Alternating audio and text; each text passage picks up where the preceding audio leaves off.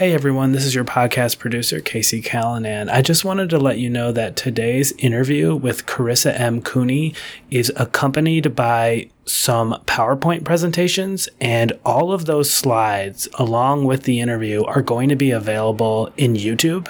I know you're listening to the audio version right now, but if you want the accompanying slides to today's presentation, please check out the description of this podcast because there will be a link to the YouTube version of it, which has all the visual elements of the discussion. Welcome to the Faculty Factory podcast, everyone. I'm Kim Skorupski here at Hopkins. On today's episode, we have a special joint collaborative project between the Faculty Factory and Hopkins Office of Faculty Development.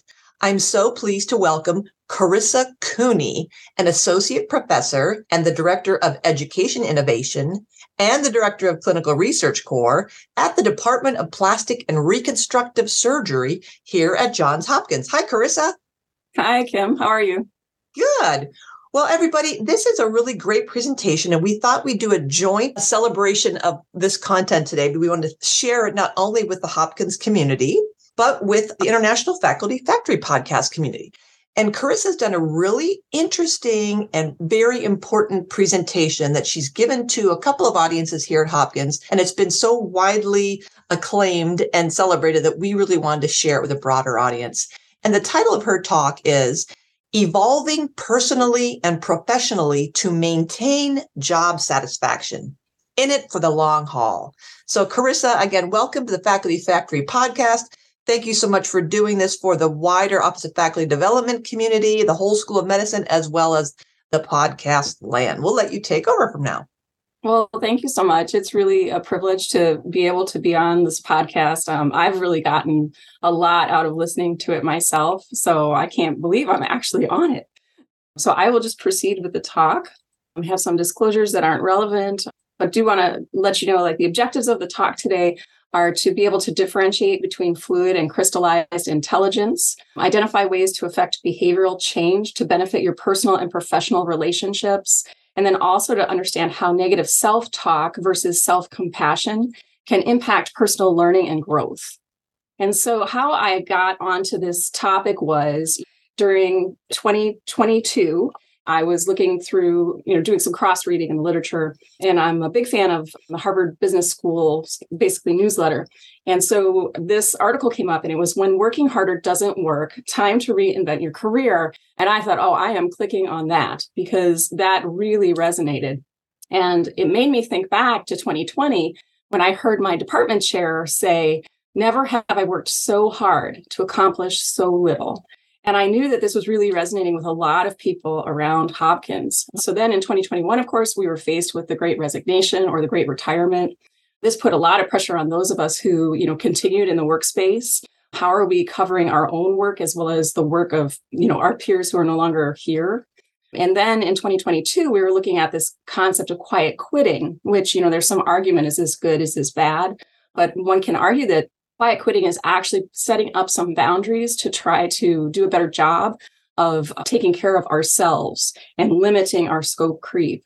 So the article it referred back to Arthur Brooks' book, From Strength to Strength, Finding Success, Happiness, and Deep Purpose in the Second Half of Life. And looking at that really also made me think of the second book by Marshall Goldsmith, What Got You Here Won't Get You There. And then coincidentally, I was talking with another colleague of mine, Jennifer Alicia, and she mentioned a third book, which is Good Morning, I Love You, Mindfulness and Self-Compassion Practices to Rewire Your Brain for Calm, Clarity, and Joy by Shauna Shapiro. And what I really liked about these three books was that they were getting to this same place of trying to improve yourself based on data, which again was something that really spoke to me in particular as a researcher. And so I was able to look at these books and see how they would triangulate to get to this place of just self-love and improvement. And so if we think about how this applies, coming through COVID, it's been really tough. And I think if you find that you're still struggling, even though we're supposedly out of the pandemic, it's okay. A lot of us are still having a hard time. And if we just think of Maslow's hierarchy of needs, this really can apply to our work environment as well. And so for us at Hopkins, this is really difficult. When we think about physiological needs, Our cafeterias have been closed for like 6 months now. And so physicians, surgeons, residents, and patients cannot get food easily or in a timely fashion. And boy, that makes for some crabby people to work with and patients to see. But then when we go up to the next level and we see, safety needs, do we have the right personal protective equipment? Do we have economic and job security? And then we're still living, in this environment of gun and racial and political violence. So this stuff is for real, and it is still happening. So if you're still struggling, despite the fact that COVID is over, you're not alone. And so when we think about being able to be comfortable and happy in our work, we have to have our physiological needs met, in terms of the workspace. We need to have our safety needs met before we can really get to the point of feeling like, hey, I fit in. I feel included. I'm on board with our organizational purpose. And then at that point, can you start to think, well, I feel respected by my colleagues. You get to that esteem level. I feel free to pursue my interests. And that's the point at which you can really become your best self with a self-actualization piece. So I believe this still applies to us in our work environment. And so the objective today is, as we emerge from a really difficult period, I wanted to review some data-based research in order to help show you ways to improve personal and professional satisfaction and happiness, to identify concepts and methods to improve personal and professional satisfaction and happiness, and then also to improve your compassion that you have for yourself as well as for others. And so looking at our first book, From Strength to Strength, the general thesis of this is intelligence changes over time. And so we have fluid intelligence and crystallized intelligence. And the thing that we need to think about here is it's better really to adapt to rather than fight this change, because adapting to that, accepting that can lead to growth and fulfillment. But what is the problem with this? Surgeons, academicians, researchers, high achievers, being high achieving, being highly intelligent, you generally identify yourselves with your job.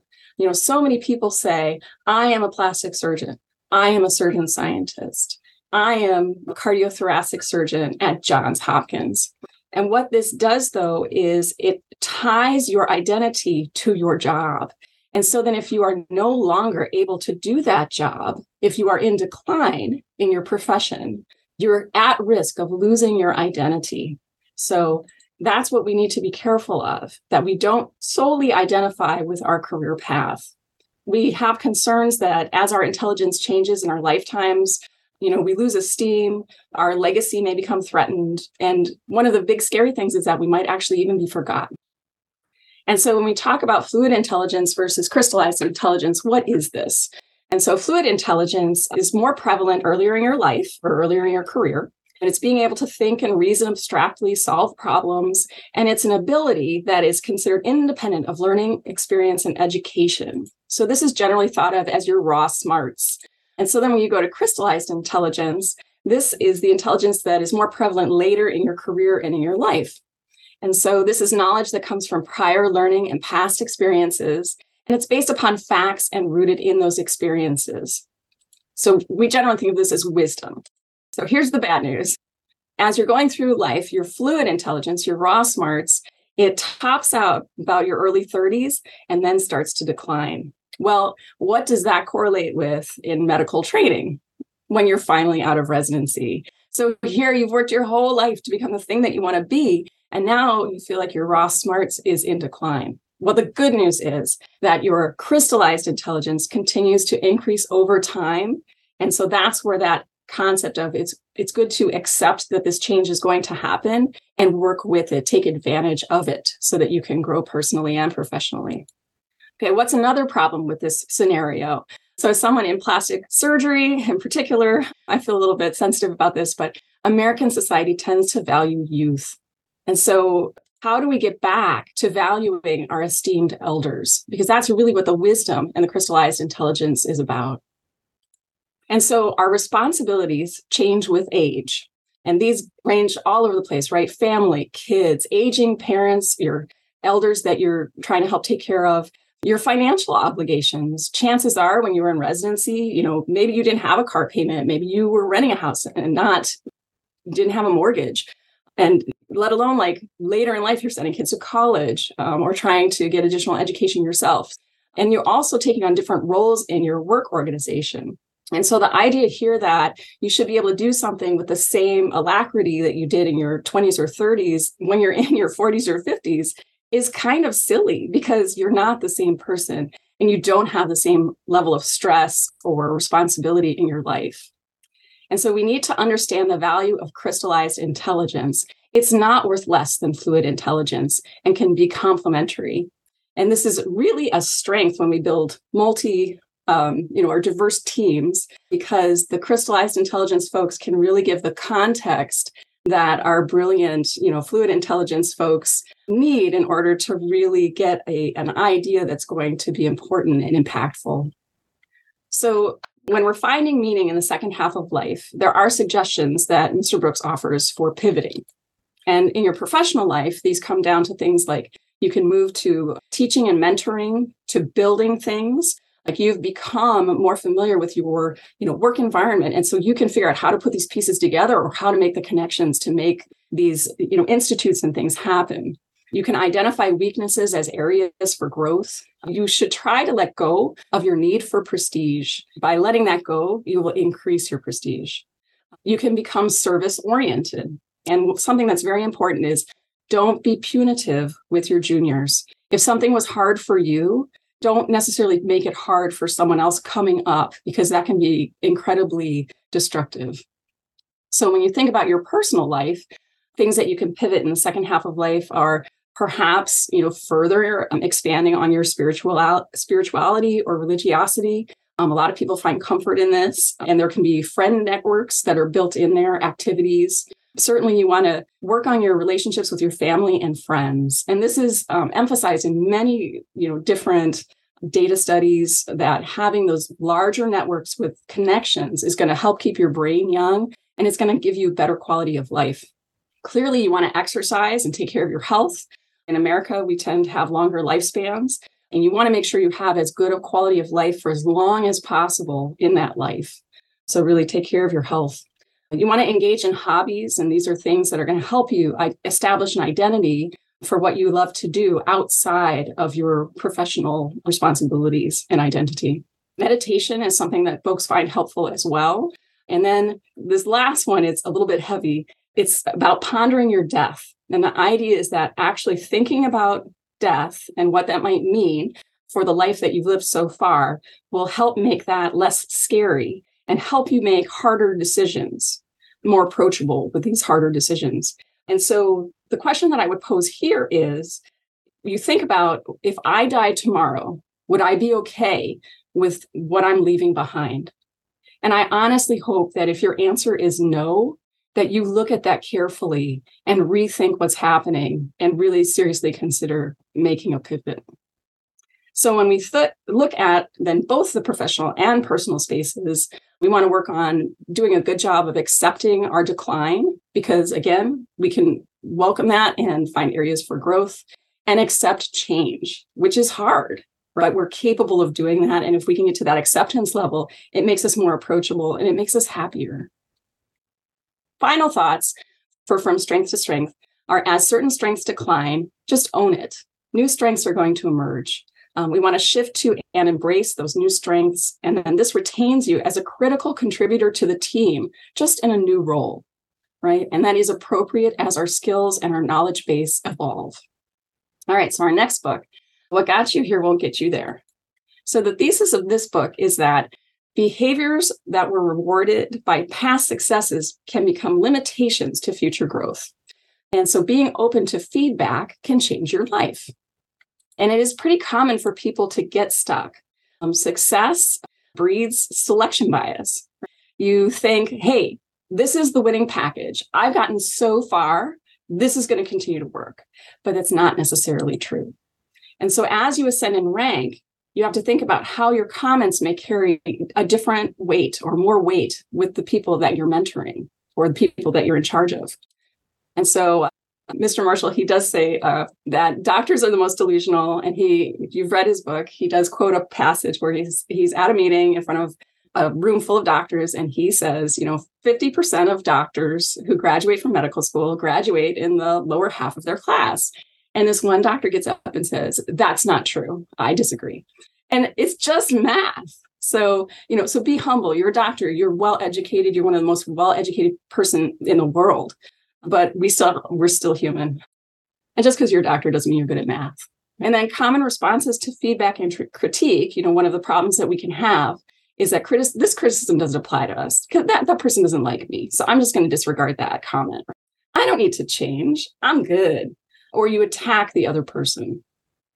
And so I have this quote from our good Dr. Jessica Bienstock, which is really great. She's our Associate Dean for Graduate Medical Education at Johns Hopkins. And she said, remember that the distance between you and someone who is in leadership always looks longer when you are looking up than it does to the leader with whom you are talking. So meaning as we ascend in rank, we still feel that we are that new kid on the block who was fighting the fight to get to where we are, to get on the committee, to be heard and all this. But to that person who we're mentoring, it looks like a long way up. And so in this book, there are also mentioned 20 bad habits. And I'm not going to read all of these, but they are good to run through. These are challenges to interpersonal behaviors. And so I have circled a few that I wanted to point out that can be common, in a fierce academic environment. So one is making destructive comments. It's common, like if you're frustrated or somebody else comes up with a good idea, you just want to tear it apart because you're jealous because you didn't think of it first. So try to resist that temptation. Another one is negativity, or let me explain why that won't work. And in my job, my responsibility is to help people edit papers, edit grants. And so my job is actually to try to pick things apart, not to be destructive, but to make it so that when it goes to review, we're going to sail through. And so if that is a part of your job, make sure that you're striking that balance so that your juniors understand why you're taking that approach. Another one here is refusing to express regret. If any of you have someone in your life who refuses to apologize or apologizes really poorly, I have a close relative who is really terrible at apologies. And I've just had to accept this because she is not going to change. But try not to be that person because that can be incredibly hurtful if you're not able to express regret. Not listening, that's a big one in all aspects of our lives. An excessive need to be me. And again, I think that's, coming from this potentially destructive feedback of success. I've been successful. I don't need to change. Well, maybe let's rethink that. And so how can you improve yourself? And so there are different ways to get feedback. The first one is active. You can ask a trusted friend. The idea with a trusted friend is somebody who really doesn't have any skin in the game in terms of how your behaviors are going to change. The thing that they want is just for you to be happy, for you to be your best self. So that would be the trusted friend. Another way to do this is enlist feedback from colleagues or people who work for you. However, you have to create a safe space for them to give you honest feedback, because if they feel that their paycheck is on the line, they are not going to give you honest feedback. You can also ask your family, like your kids, partner, spouse. This can be pretty painful, though. Like if you have some observant kids, the feedback that they give you can be pretty sharp. So once again, make this a safe space. That whole thing, like, does this dress make me look fat? That's a lose-lose. So make sure when you ask the question, you're ready to hear what they have to say. And that's the fourth point. Listen to what the people that you ask for feedback, listen to what they have to say. Don't interrupt. Just keep your mouth shut. Now, if you're not ready for active feedback, you can do passive feedback, because certainly you have to be ready for this feedback before you start looking for it or asking for it. And so one way you can do passive feedback is to keep your ears open for a day or a week or so and just write down all the comments that you overhear people make about you or that they actually make to you about your different behaviors. You can label these positive or negative. The other thing you can do is turn the sound off. And so the idea here is to listen to behavior or not to words. When you have in-person meetings, this can be a really good practice because people's body language will tell you how comfortable they are around you or how interested they are in your comments. If they're leaning towards you, their eyes are open, they're making eye contact. These are all really good signs. If their bodies are turned away, they refuse to make eye contact, you might be doing something that's turning people off. Another thing you can do is complete the sentence. And so the idea here is the first part of the sentence starts with, I want to X. And so if I do this, then I will blank. So there's no right or wrong answer here. The idea is to just kind of get your mind working and see what comes out. So a good one is, I want to become a better listener. So if I stop talking as much, I will more clearly hear what my trainees need me to do for them. That's a huge revelation. So this one works surprisingly well. And then listen to your own self-aggrandizing or self-deprecating remarks. I do have a colleague who uses self-deprecating remarks quite a bit. And honestly, when this person does it, it's very funny. So for that person, it's not a problem. But if you're doing this because you're trying to get people to say, oh, attaboy, attagirl, atta you, that's when it's potentially going to fall flat. So be careful about how you're using this kind of language. And then look homeward. Chances are your flaws at work don't vanish once you go through the front door. Again, going back to that thing where you ask your kids, you come in the door, hey, I'm home, and everybody scatters. Headphones are on, they're going to their rooms. You might want to think about how you're acting when you get to the house. So next, you want to make sure you're acting on this feedback. So we want to determine if the trait is perceived as a problem. If it's not a problem, you don't have to, necessarily do anything about it. If it is problematic, the first step is to apologize. You want to do that sincerely. The next thing you want to do is advertise.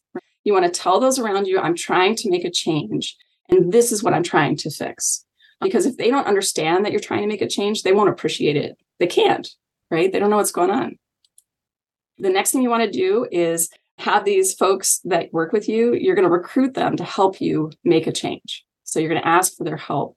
If they're engaged in the process and it's a safe thing for them to do, it's going to be really helpful. It's also going to make them pay attention to what you're doing and appreciate any change you are able to affect. So when they help, you also have to thank them. And be consistent and persistent. So, one of the things that's really frustrating is when you're at your institution and a new edict comes out, you hear it once and then it's gone and you never hear about it ever again. So if you're going to do this, commit. If you're not ready, don't go here yet. Be consistent and persistent. And this can take months, years to really make a change. So some additional steps include follow-up and feed forward. And these are pretty interesting concepts. Most people are going to be familiar with follow-up.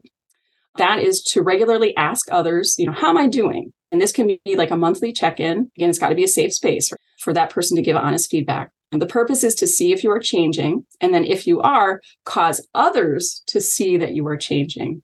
Because what you're trying to do is change your behavior so that you have a better interaction with these people around you, whether it's your family or your coworkers or your boss. And then you want to remind them, well, thank you for that feedback. I just want you to know I'm still trying and I so appreciate you being involved in this process. And then the next one is feed forward. This one's pretty interesting. You're going to pick one behavior that you want to change for a positive difference. And you can describe that objective to change in one-on-one dialogue with anyone. So this can be someone at the bus stop. This can be the person in line in the cafeteria. It can be a good friend.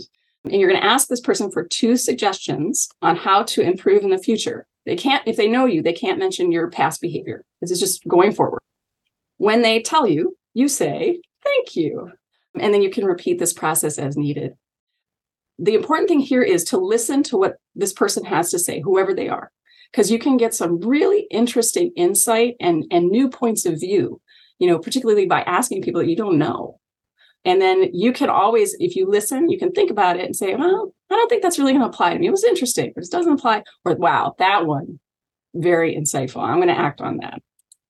So 8 rules that can help you change. First one is behavioral change may not fix your professional problem. So the changes that we're talking about here are just in your affect or how you're striking other people. So if you don't have the ability to do a job, this kind of process is not really going to help. And then you only want to pick 1 to 2 habits that changing will bring the biggest benefit. This is already a lot. Understand that it takes courage to change and time and energy and effort. And so it's important that you are ready to take this on. Be open to candid feedback, even if it might sting. And this process, it is not about being perfect. That's the whole point of thank you. I'm trying to change. I'm trying to do better. You don't have to be perfect. And to change behavior, we need to measure it. So how are you going to say, am I 5% better, 10% better?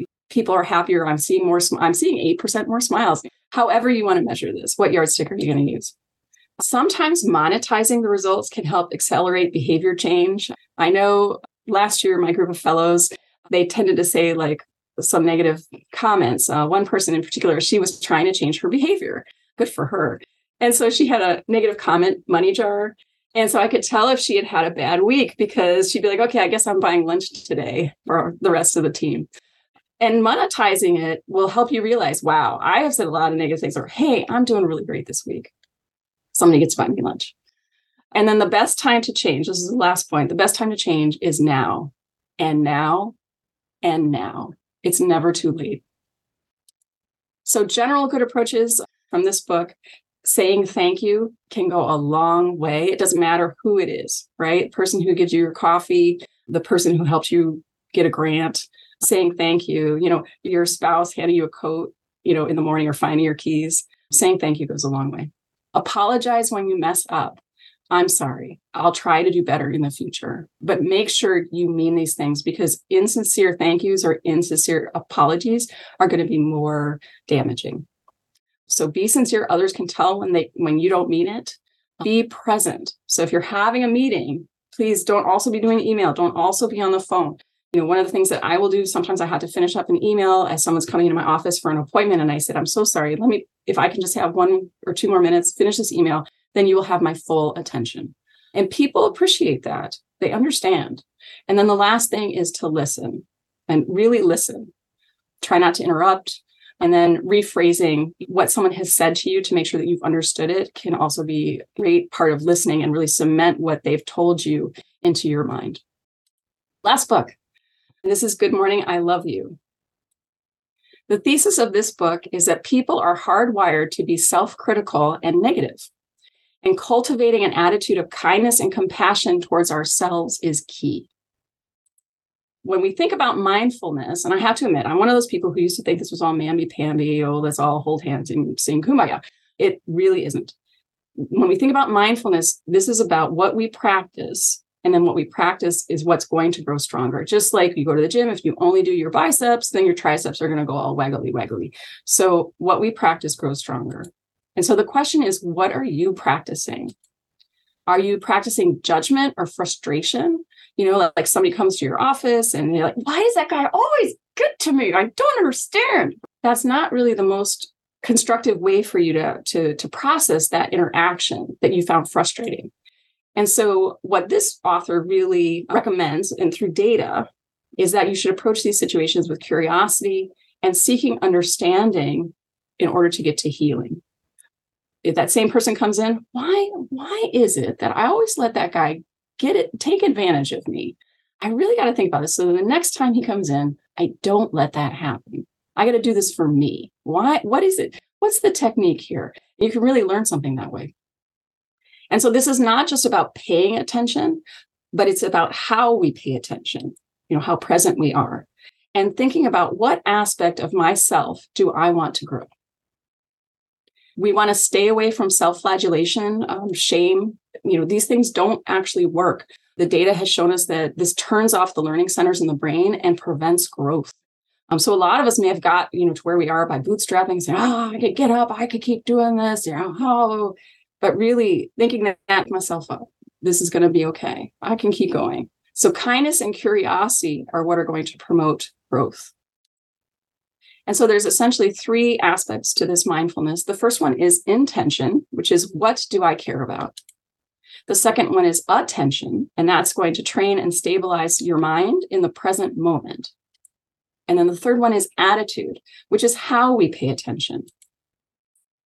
And so when we talk about intention, you ask yourself, what do I care about? And so to get here, you can ask yourself what you want to find or what you want to do better. And there's a great question here, which is, in what direction do I want to set the compass of my heart?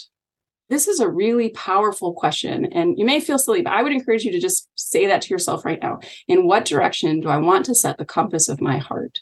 Because even saying that can make you think, I need to spend more time with my kids. I need to write that paper that I've been working on for so long that I deserve to get out there because I worked so hard on that research. Whatever it is, this is not a mental activity to pick the right answer. There's no right answer. And this can change. And then the simple act of choosing your intention can increase your happiness. And, if you think about when you've had to make a really difficult decision, it's all of that hard decision making and data gathering and all that stuff up until you make the decision. And then as soon as you make the decision, you're like, oh. And so choosing an intention is similar. So next, when we look at attention, this is when we're training and stabilizing our minds in the present moment. And so the human mind wanders 47% of the time. Practice is needed to maintain your attention. You want to be able to acknowledge the feelings that you're having when you're paying attention. You may have physical or mental discomfort that you need to get through. And it's quite possible that if you are not paying attention to how you're feeling, you're just ignoring this. Like you're pushing this aside, and it's probably going to come out, maybe in a not great stressful time when you can't really control your behavior. So we do want to pay attention. Oh, I'm hurting today. I got to be gentle with myself. And you want to gain the ability by paying attention. You're going to gain the ability to respond and not to react to that dude that always gets your goat. And so finally, when we look at attitude, this is how we pay attention. And so are we paying attention with judgment, with self-deprecation, or even when we succeed? Oh, well, anybody could have done that. I'm just doing what I need to do. No, I got that grant. Good for me. This is amazing. Self-deprecation, again, pretty self-destructive. And you don't want to beat yourself up to learn a lesson. So I would say, don't do these things. Instead, when we pay attention, we want to do it with self-compassion, curiosity, acceptance, and accountability. Mindfulness is not about making excuses and not being responsible for your behavior or the repercussions of your actions, right? It is about accountability and making a change so that you're more mindful, to be more respectful, be happier moving forward. So what's the good news? Because we heard that stuff about fluid intelligence and crystallized intelligence. And now we're getting I don't know, is it possible for me to change? It is, because it's neuroplasticity, right? It's science. So it's possible to change the brain throughout life. You can always map new pathways. And then what Ms. Shapiro said, or Dr. Shapiro says in the book, is neurons that fire together wire together. So just like when you're working out and building muscles, or if you're learning Zumba, you're going to remember those moves better. It's the same way with these behaviors and this learning to be kinder to ourselves. Transformation is possible. I think the important thing here is thinking about micro goals. So can I do a 5% improvement, a 1% improvement? Oh, today I'm feeling pretty good. How about 8%? Or even I'm having a terrible day. I'm just going to focus on not backsliding. And you know what? That is a win. If you're having a terrible, stressful event, either professionally or personally or both, just not backsliding is a win. And perfection is unattainable. It's the antithesis of evolution. I would also say perfection is boring. And there's lots of quotes about perfection, right? Perfection is the enemy of good, like lots of different things. So don't worry about perfection. Getting better, people appreciate that. You will appreciate it. Okay, so some common threads through these books. External changes often do not lead to lasting happiness. So if you're like, oh, I'm going to be happy once I get that fancy sports car. Well, maybe. I'm going to be happy once I get the really big house with the 4 extra bedrooms I don't need. Oh, maybe. Hopefully you have a good, cleaning person. But really think about families, relationships. If you're working, the other thing is like once you buy more things and you have to work more to earn more money to afford the things that you've bought, chances are that cycle is going to cause you to move away from your relationships. Changing your behavior and your brain can lead to increased happiness. And you can change at any time. You need to be motivated to change, and it does require effort. So please don't look at that lightly. Or if you're struggling with change, that's okay. It's hard. Your brain and your responsibilities are also going to change over time. If you can greet those changes with self-compassion and curiosity and acceptance, then these are important steps towards continued growth and happiness. All right, so I do have an epilogue, and the person I'm actually going to have read a poem, that's a recording, is Sylvia Borstein, and she is just one of our esteemed elders that we were talking about earlier. She has this lovely voice. She's a coach. She's an expert on getting advice on raising children. And so she reads this beautiful poem by Pablo Neruda called Keeping Quiet. And so I just want to play that for you now. So if you are multitasking, which it's okay, everybody does it. We understand you guys are busy. I would ask you to just please set aside what you're doing. This is only a 90-second poem. Take a breath and listen. Just be present for this. This is called Keeping Quiet. Now we will count to 12 and we will all keep still. For once on the face of the earth, let's not speak in any language. Let's stop for a second and not move our arms so much. It would be an exotic moment without rush, without engines. We would all be together in a sudden strangeness. Fishermen in the cold sea would not harm whales, and the man gathering salt would not look at his hurt hands. Those who prepare green wars, wars with gas, wars with fire, victories with no survivors, would put on clean clothes and walk about with their brothers in the shade, doing nothing. What I want should not be confused with total inactivity. Life is what it is about. If we were not so single-minded about keeping our lives moving, and for once could do nothing, perhaps a huge silence might interrupt the sadness of never understanding ourselves and of frightening ourselves with death. Now I'll count up to 12, and you keep quiet, and I will go. So thank you very much. Carisa Cooney, Associate Professor, Director of Education Innovation, Director, Clinical Research Corps in the Department of Plastic and Reconstructive Surgery here at Johns Hopkins. Thank you, Carisa. Thank you. Thanks for tuning in to Faculty Factory Podcast. The mission of the Faculty Factory is to build and support a community of leaders in faculty development who share tools, resources, wisdom, and encouragement in service to our faculty members, schools, and institutions. We encourage you to go to facultyfactory.org to find out more. Get in touch with me, ask me any questions. Maybe you want to be interviewed on the podcast. Thanks for tuning in to Faculty Factory Podcast. We'll see you next time. The Faculty Factory podcast and website is sponsored by the Johns Hopkins University School of Medicine Office of Faculty. For more information, visit facultyfactory.org.